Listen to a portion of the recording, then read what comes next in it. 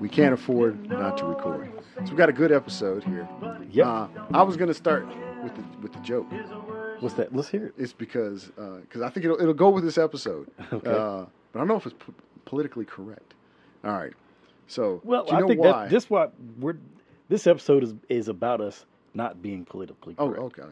You know why African Americans don't go to therapy? Uh-oh. This is a joke, right? Yes, it's a joke. I don't know why. It's because when the therapist looks at you and says, "Look, N-word," we get offended. That is a terrible joke. It's a terrible joke. I feel terrible for having told it. That was even an awkward laugh you got. That wasn't a real laugh. All right, so we'll start this one again. We can't afford not to record. Yes. Welcome to... This is misunderstood. All right, and today we're going to talk about the N-word. What? Yes. And I specifically said we needed to talk about this because I don't normally use it. But I will say I have to be very comfortable. Mm-hmm. Which I guess on this podcast I've become a little candid and open because I'm talking to my brother. Talking with your brother, yeah. And that's part of what we're inviting folks in. Mm-hmm. Because anybody who works with me who hears one of those episodes, they're like, "Ooh, from Brian." Now I'm not inviting anybody to use that word, but I don't even use it around all black people. Well, you can't. I think that's one of the things. Yeah, especially in mixed culture, that it's difficult explaining. Because like right now, there's even a joke amongst the kids, like the N-word pass, like you can have an N-word pass. And the truth is, there are some people who can say it and some people who can't. And sometimes you are the person who can and sometimes you're the person who can't. Mm-hmm. And it's true even if you're black. There are situations, again, I can't say the N-word. Yes. I'll lose esteem. I'll lose the way people look at me.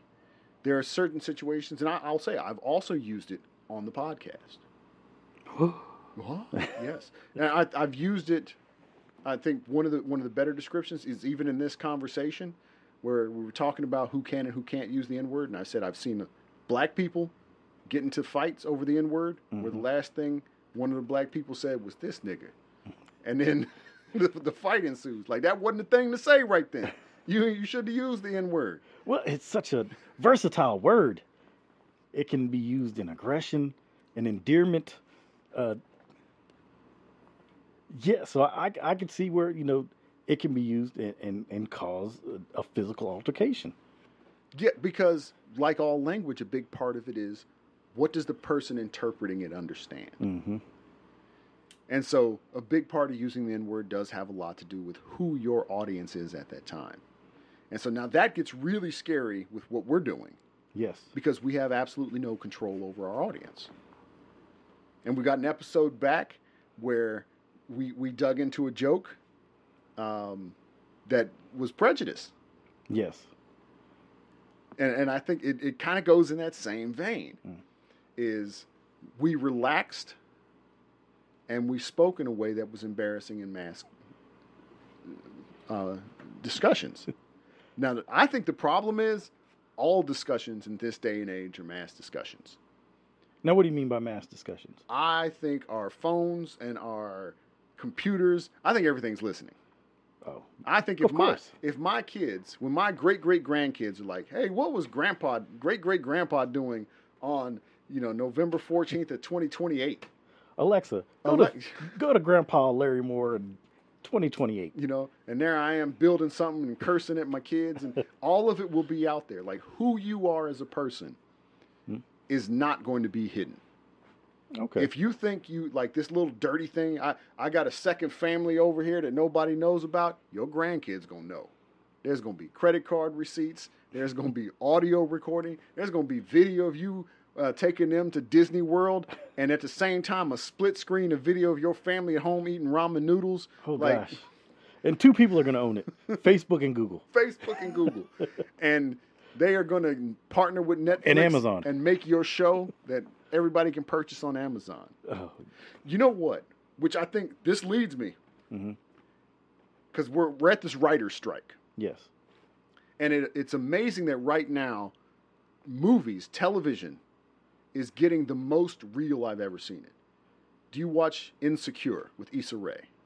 Yes, I love that show. So there's an episode of Insecure my wife and I were watching where the lawyer, the second female lead, her best friend, is dating a Korean mm-hmm. Man. And they go on vacation with the Korean man's family, and an incident happens where they won't give her a towel because she doesn't have a key card, so the lady doesn't believe she's a guest. And the Korean family, he kind of comes over and shows the key card, and they go back over there. And then he tries to do what most folks do. Like African Americans do this a lot. We talk about race. We try and talk through how that situation should go. So he was like, oh, there's a way you could have handled this. Oh, yeah.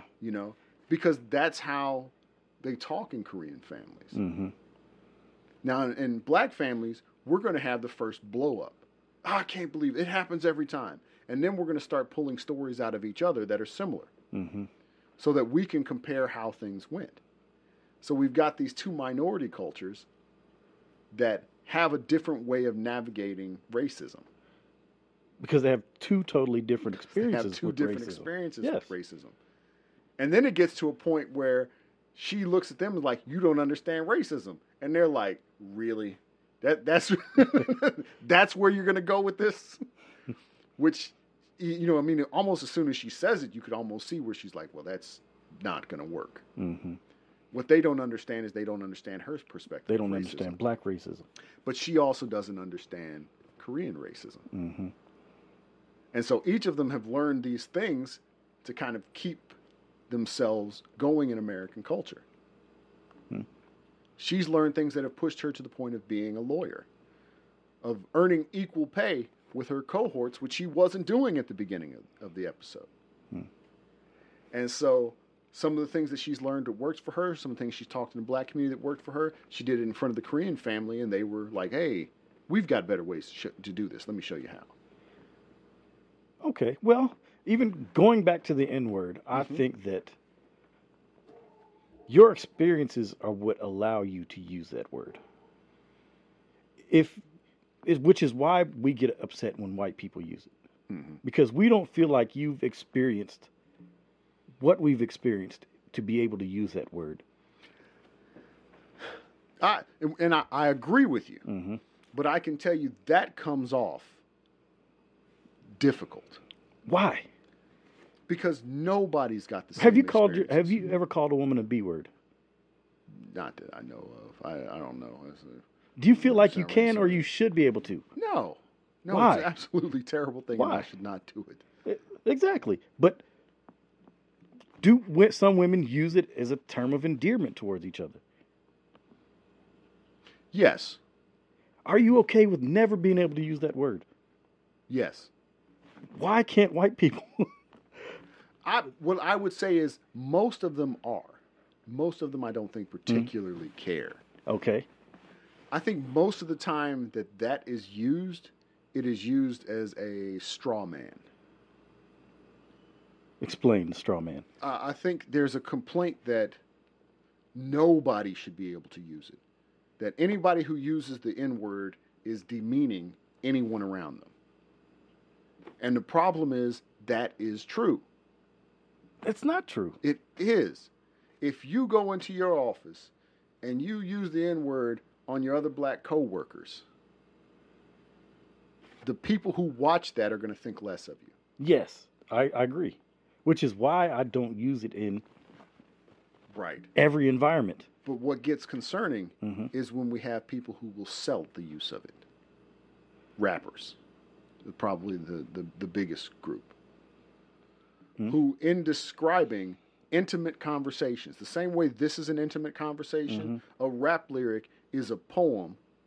It's an intimate story that's given out for public consumption. Okay. And because it's out for public consumption, I think there's a big concern about the use of the N-word.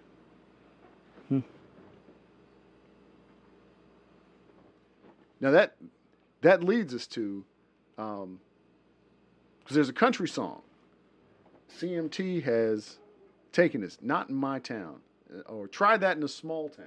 Uh-huh. And they've banned this particular song. Are you about to play it? I think it's probably a good idea to play it. I don't know if we have the audio set up too. But what's the name of the song? It's "Try That in a Small Town," and I'm gonna bring up the lyrics. Okay. And so the lyrics are: sucker punch somebody on a sidewalk, carjack an old lady at a red light, pull a gun on the owner of a liquor store. You think it's cool? Well, act a fool if you like. Cuss out a cop, spit in his face, stomp on the flag, and light it up. Yeah, you think you're tough? Well, try that in a small town. See how far you make it down the road. Around here, we take care of our own.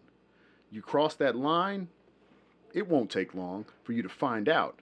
I recommend you don't try that in a small town. All right, it goes on. I got a gun that my granddad gave me. They say one day they're going to round up. Well, that shit might fly in a city. Good luck. Try that in a small town. So we've got two sets of lyrics. Okay, well let's break down the first set. First set. Sucker punch somebody, carjack old lady, pull a gun on the owner of a liquor store. Are these stereotypical black crimes?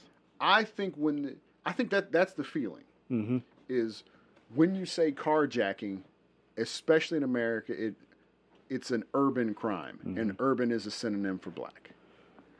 It's Grand Theft Auto 4. Which one's the one with the black character? I think it's 5. 5. Grand Theft Auto 5. It's carjackings are black and Hispanic issues. White people steal cars.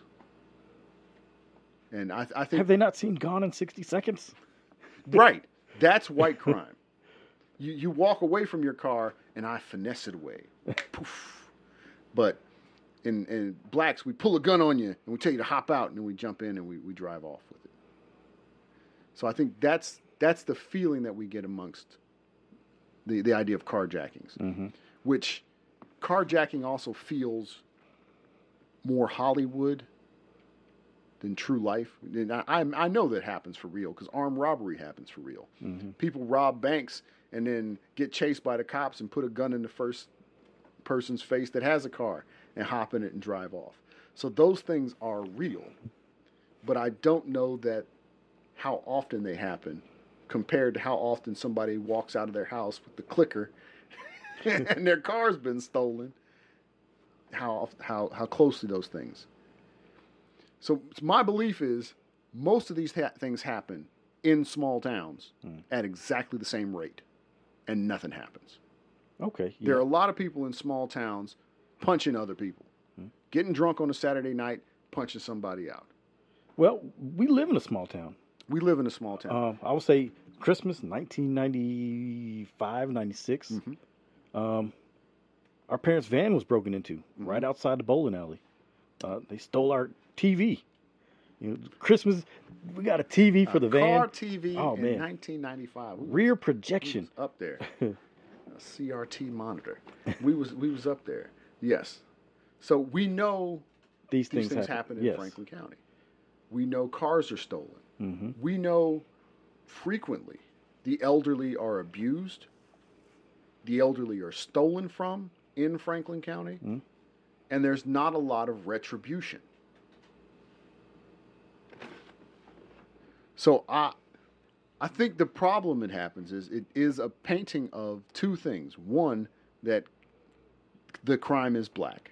And then the second thing is that it doesn't happen in idyllic white areas. This song confirms my fear that they have guns and they're looking for an enemy to use it on. So they're looking for that carjacker. Yes. They're looking for that sucker puncher. And I'll say it because we have seen this coming from a small town. If you remember, 2 years ago, Bridget Craighead tried to hold a peaceful rally. Tried to. Well, she did. She did. Successfully. All right. The flyer had a bouncy house on it, said free food, kids come out and enjoy. A local gun company tried to say that Antifa was coming in outsiders were coming out into our town, pretty much get your guns. And people did. Yes. And people did. People showed up. The people with the rifles that were visibly carrying stayed pretty far away, I will say.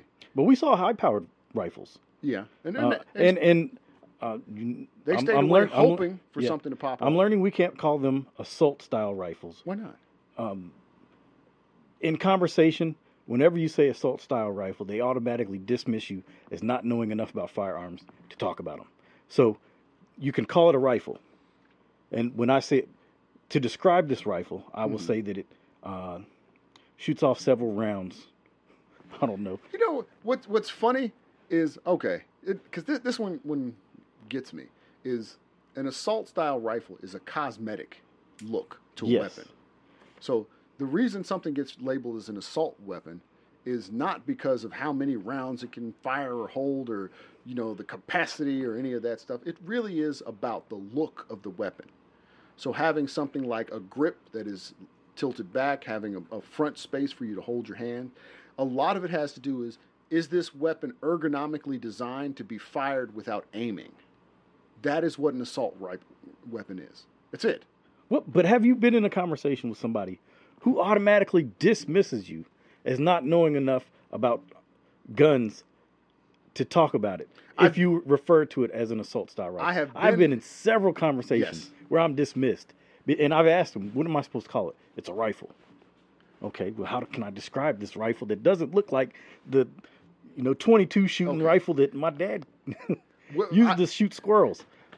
I've gotten to the end of that conversation. So yes, I've been in that, and they'll say, they get you. They go, "Oh, assault rifle.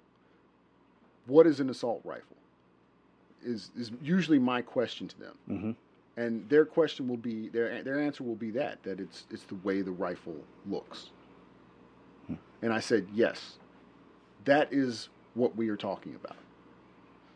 And so they will get dismissive because they're like, "Oh, you want to ban the scary looking guns?" And some of the answer is yes. Is there's an honest truth to some people feel more powerful holding a scarier looking weapon. Even if it doesn't aim as well, even if it doesn't fire as well, because we're also not talking, the people we're worried about are not worried about picking a deer off at 300 yards. The people we're worried about want to bust in somewhere in their long trench coat, look cool, and do something that they think they're going to be remembered for. And so we're fighting two different people. So I have gotten into that, but they're looking for an excuse to dismiss you in the first place. Okay. So I don't know that it would matter at all, because usually what happens with me, because I do about the same thing you do. I'm walking it the other way, but they try and get me on AR. Okay. Because they go, we'll be talking about AR rifles. And like, what? You know what AR stands for? Hoping that I'll say AR stands for assault rifle. And and I go, I don't remember. I know it's like Armor Light Rifles, or it's like the company name. I don't have it memorized. And so when they don't trap me into that, but they're looking for that. You don't know enough. I can dismiss you. Yes. So how do we get over that in the conversation? Because this is also one of those places that I hope we can arm some of our liberal listeners with when they get into a gun debate. There are things that you do have to avoid. You do have to avoid saying assault weapon and just say weapons. Oh, scary looking weapons. You have to avoid capacity and magazine. But saying things like, I would like a weapon where somebody has to physically reload after 6 shots. Because what we know is in many mass shootings, the survivors happen during reloading periods. So I don't care what you have to do to make it so that after 6 shots are fired, that person has to wait another 4 minutes. But that's what I want done. Give people enough time to get away. Because if more than 6 people are attacking you, you are at war. If you got a house and you've got 6 bullets and 12 people come into your house, you did something more than just that's not protection. Like, you're in the mafia or something. That's Scarface. I don't know. You not heard of the Klan? More than 6 of them showing up. Yeah, what's the last time? Yeah, I don't even think that's true. Really? I don't believe the Klan was ever heavy in numbers. I think they were heavy in members. But I have the feeling most of the time when they went out and rode, it's 3 to 5 of them. But 3 to 5 people show up at your house on horseback, lit up by a cross, it's going to feel like 50 people. This is scared the snot out of you. But you're not rounding up 50 people to all be silent about an act of terror. That is my belief. You never heard of Rosewood or even... But Rosewood wasn't a Klan. Rosewood was a... Community and a drunken festival. They went in and they delighted over this. Because there were members in that community that saw those folks come back from war, asserting their rights, building their own community, gaining things that they didn't have. And as the time went on, they drunk and they went in and it was war. They committed war against their own citizens. Okay. So in those instances, you're right. You might need bullets for war. You might need more than 6 shots if you're going to end up in a war zone. But other than that, I can't see ever needing to fire more than 6 shots without the guns having to stop. I also don't understand how I can have a self-checkout, but you can't, register bullets to a person. Like if you go buy a box of bullets, you should have to lick them or something. So when they pull it out, they're like, it's Jim's. We know who bought this box. But I think there's a desire to be able to kill somebody anonymously. Because we're at a technology point where cameras have almost ended that. If you kill me, it's probably going to be on Facebook Live. Because I'm not pulling a gun. I'm opening up YouTube and hitting record. I don't know if anonymity is more of an issue as being justified. I think that they would rather have a reason to kill somebody, like the lyrics to this song. They're a carjacker. They are stomping on the flag. Those are the type of people they want to use those guns on.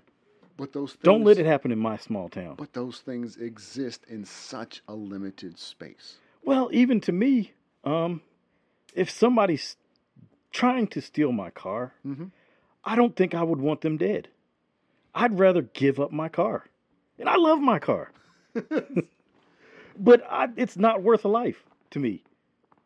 Cars can be replaced. That person, I don't know what they're going through. And maybe it's because I've spent so much time in the mental health field. But you don't know what somebody's going through. Also, it just... That brings them to the point where they feel the need to take something that belongs to somebody else. It just feels so futile, though. Stealing nowadays. Like, what are you going to do? Walk past the Ring camera, steal a car, have the car sensors go off and record your face while you're driving off and email you the footage? I mean, you don't have to protect your stuff anymore because we've got enough cameras. So I still have trouble understanding how there's so much crime when there's so many cameras.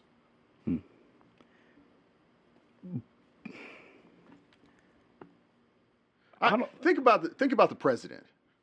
So right now we've got a president, ex-president, former president, okay, who's being indicted for a crime, and a lot of people will tell you that crime is taking documents.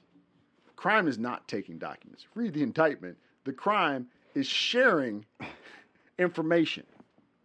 Now, we live in an age, this man is on audio sharing information. There are photographs of the boxes in public view. Boxes of classified documents on a stage. At a resort. Like, If this happened 20 years ago, nobody would know. Because he could have shared everything he wanted. And when he got in front of people, he'd have been like, I didn't do that. But he can't now because there's too many cameras. Mar-a-Lago, if he didn't have these things or didn't say these things, if somebody was like, well, they could have done an AI and made a fake video of him saying that he stole these documents, he's got cameras in Mar-a-Lago. He could release the footage himself. There's cameras everywhere. Why isn't he releasing any footage that shows that he did not do these things? Because they're releasing footage showing he did.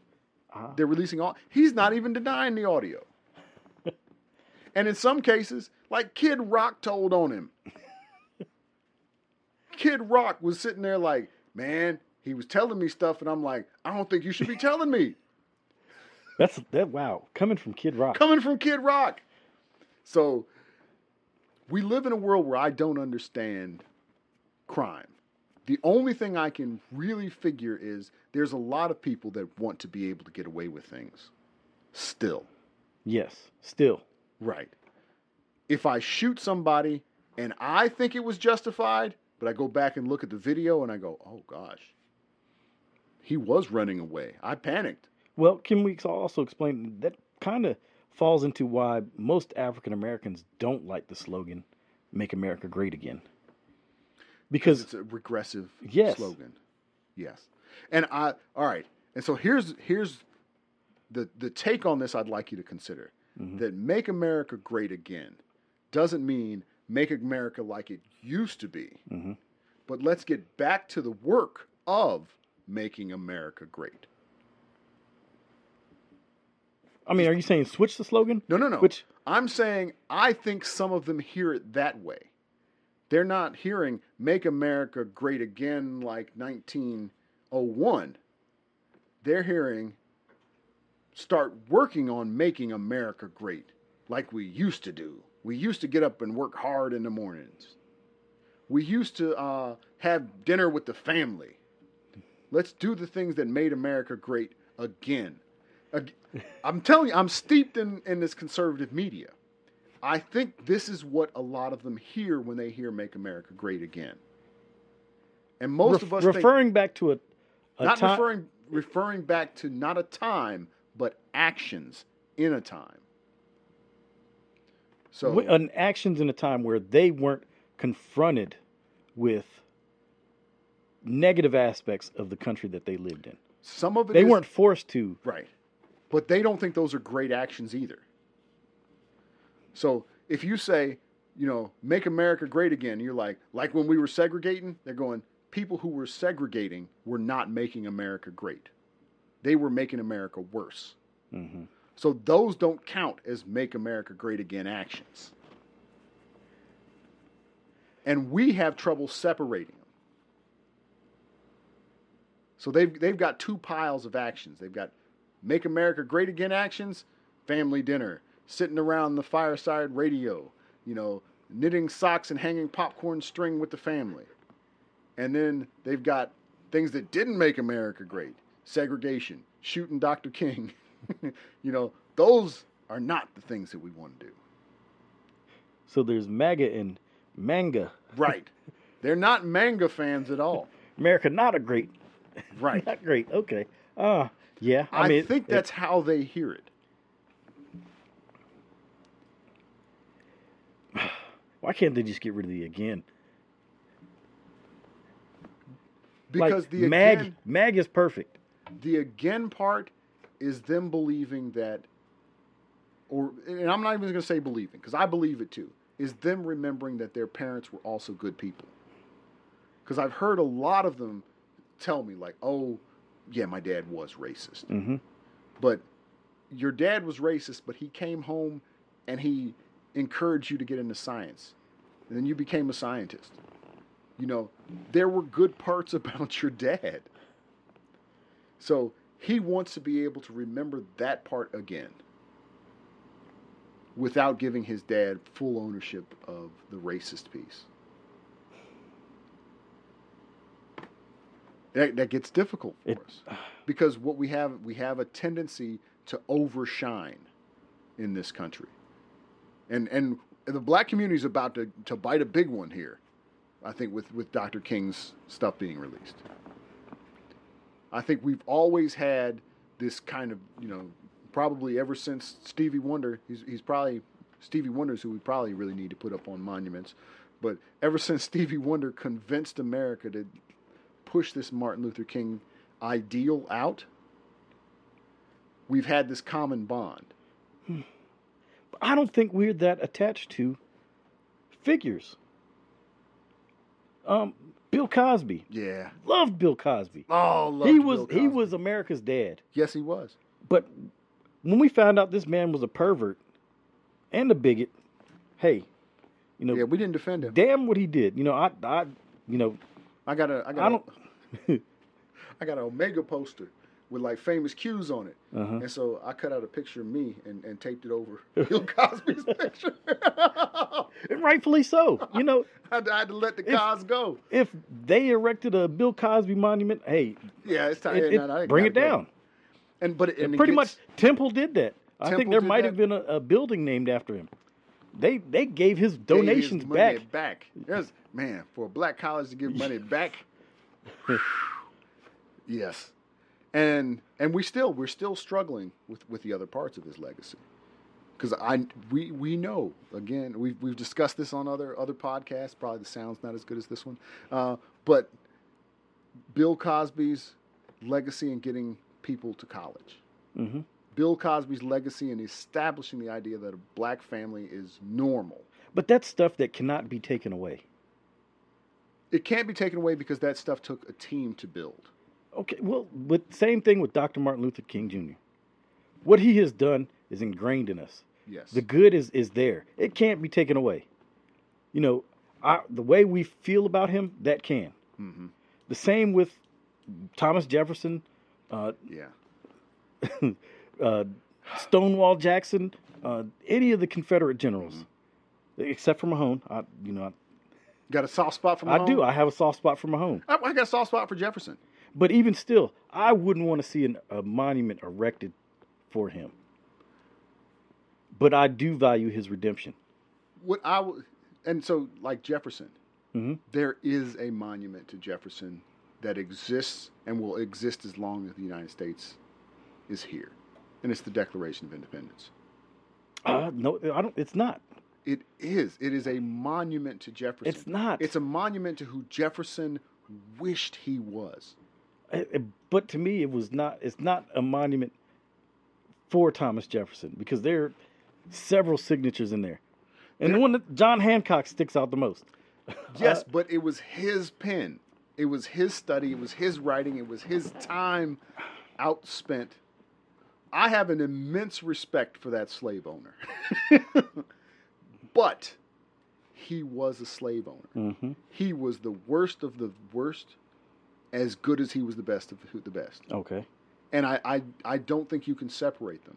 And I think you don't think you can separate them? You cannot. Why not? Because he has to be as terrible as he was and be as good as he was. He earned his own legacy.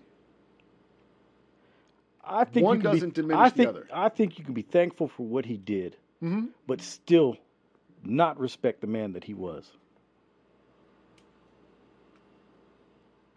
Same with Bill Cosby. I'm thankful for all that he has done, mm-hmm. but I don't respect him as a man. Okay.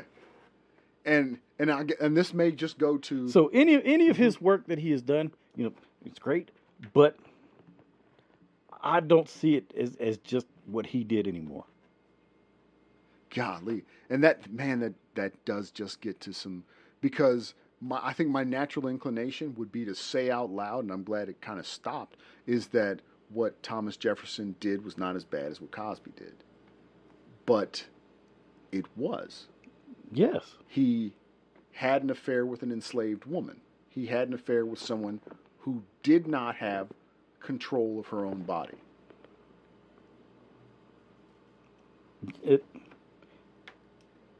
And so that's a rape.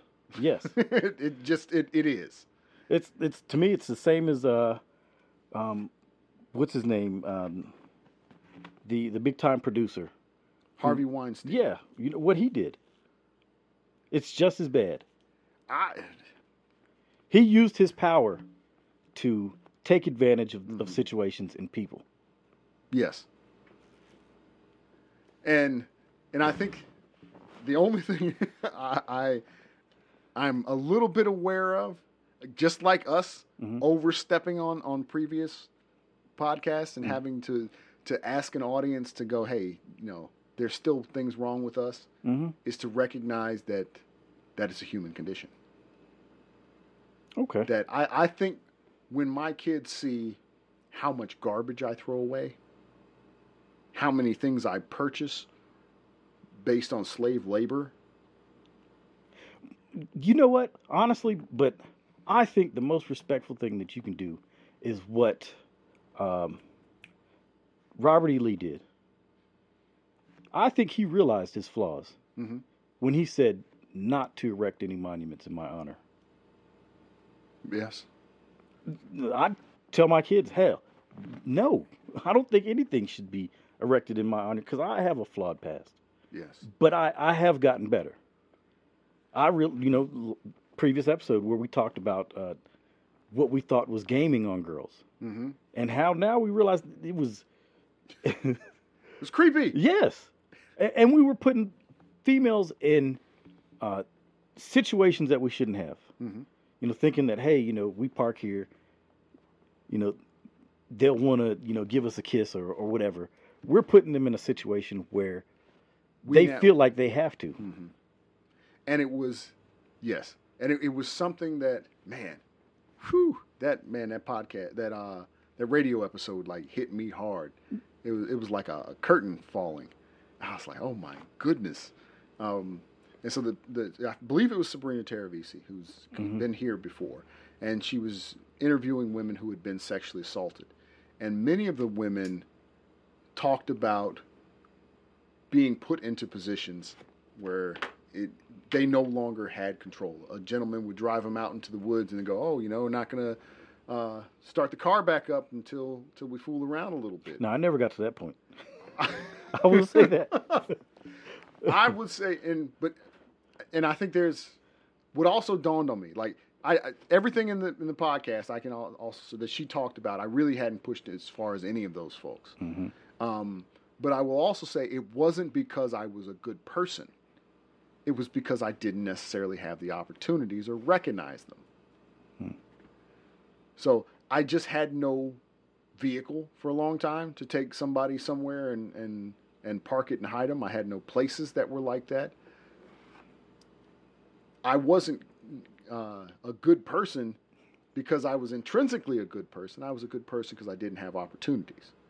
And then when I learned that the opportunities I knew about were terrible, I'm happy now. But I still think I have to own the fact that those things wouldn't have bothered me then. And I think it goes back to, our kids can't make monuments out of us. Okay. Is you're right. If it invites a reminder that we're flawed. So they may just have to hold on to our memories as opposed to, and of course, whatever Alexa tells on us. Hey, gosh. Big brother, what time is it? All right. That's a heavy point. I've been given the light flicker, so we're a little short on this episode. No, well, we still need to circle back to the use of the N-word. Okay. Well, I don't know what we can get to it. Like, I hope I'm very clear. Your best bet is no. Don't do it. Don't do it. Reconsider. No matter who you are, it's a bad idea. You'll probably hear me say it. So I flawed human being. I think that's the statement. I know anytime it comes out of my mouth, I appear lesser. There are people I am comfortable being seen as lesser. Like, I don't mind tripping and falling in front of you. I would never want to start the morning and be like, all right, Stu, whoops. You know, there are people I'm comfortable being lesser than in front of, and there are people I'm not comfortable being lesser in front of. I don't know why I thought about the Key and Peele skit where Where the he teacher farts. comes in class and farts and just Oh man, he's like, I lost all respect. He just walks out. oh, that episode that killed me. I may as well be calling me Mr. No Nonsense because I do not play. Goodbye. Yes. So, with that being said, disclaimer, you might hear it in future episodes. Mm-hmm. I think they will. I think absolutely will. Mm-hmm. I think if there's an issue with anything we say, mm-hmm. I hope we do exactly what we did at the beginning of whichever episode where I don't know if it was an apology, but I think I'd like to place it as an apology. Mm-hmm. I think the tone I used was prejudice. The way I reinforced it was prejudice. And I don't think those are reflective of who I'd like to be ongoing. Okay. I'll say also that we encourage growth. Yes.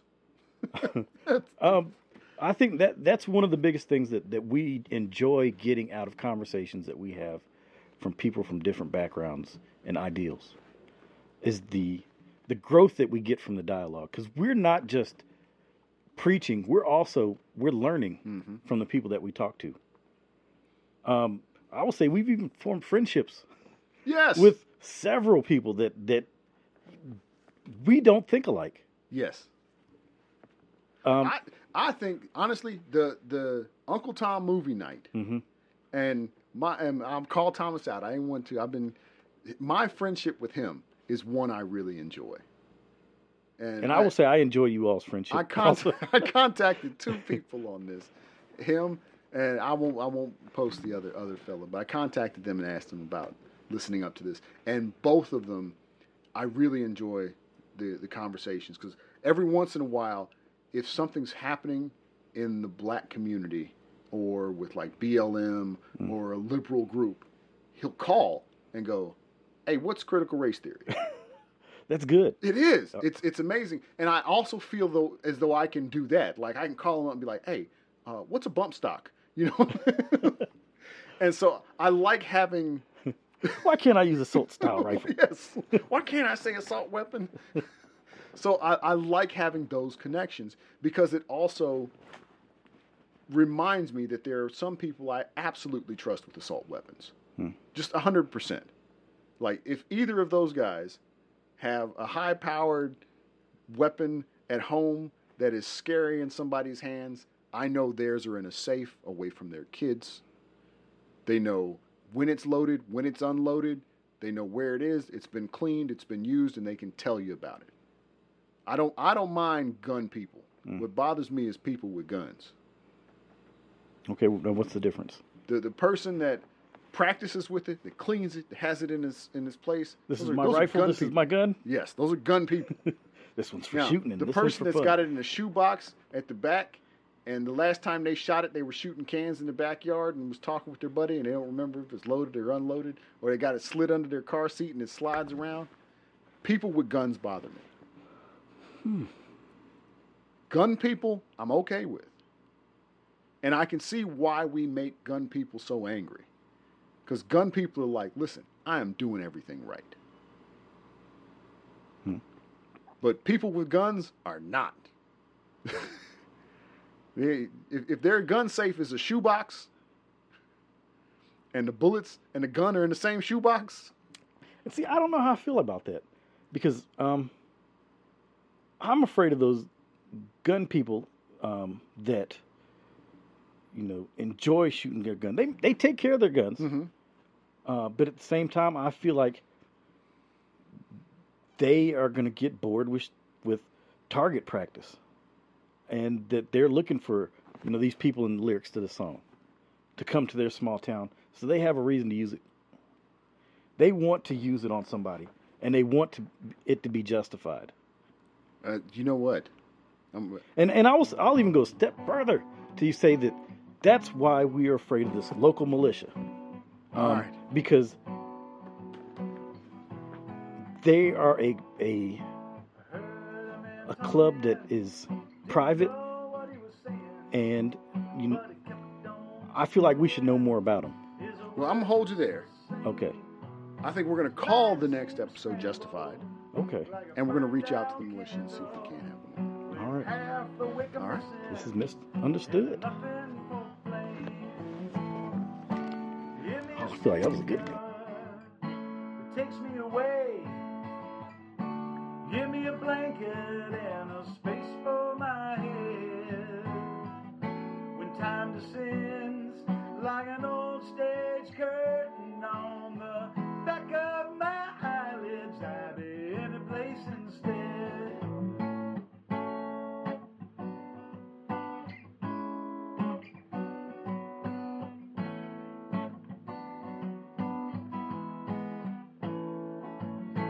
Just kept rambling, talking 19 to the dozen, like a worn out needle, tripping right across that groove. He said there's a silence that's creeping in darkness, but why look for answers when there's nothing to prove? Give me a savior that takes me away. Give me a blanket and a space for my head. When time descends like an old stage curtain on the back of my eyelids, I'll be in a place instead.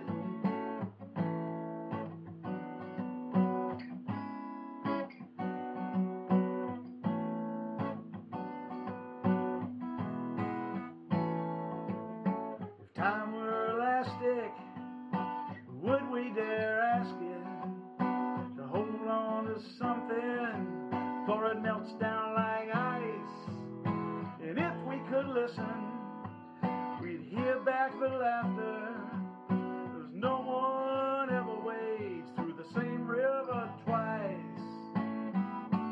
Give me a savior that takes me away. Give me a blanket and a space for my head. When time descends like an old stage curtain on the back of my eyelids, I'll be in a place instead. When time descends like an old stage curtain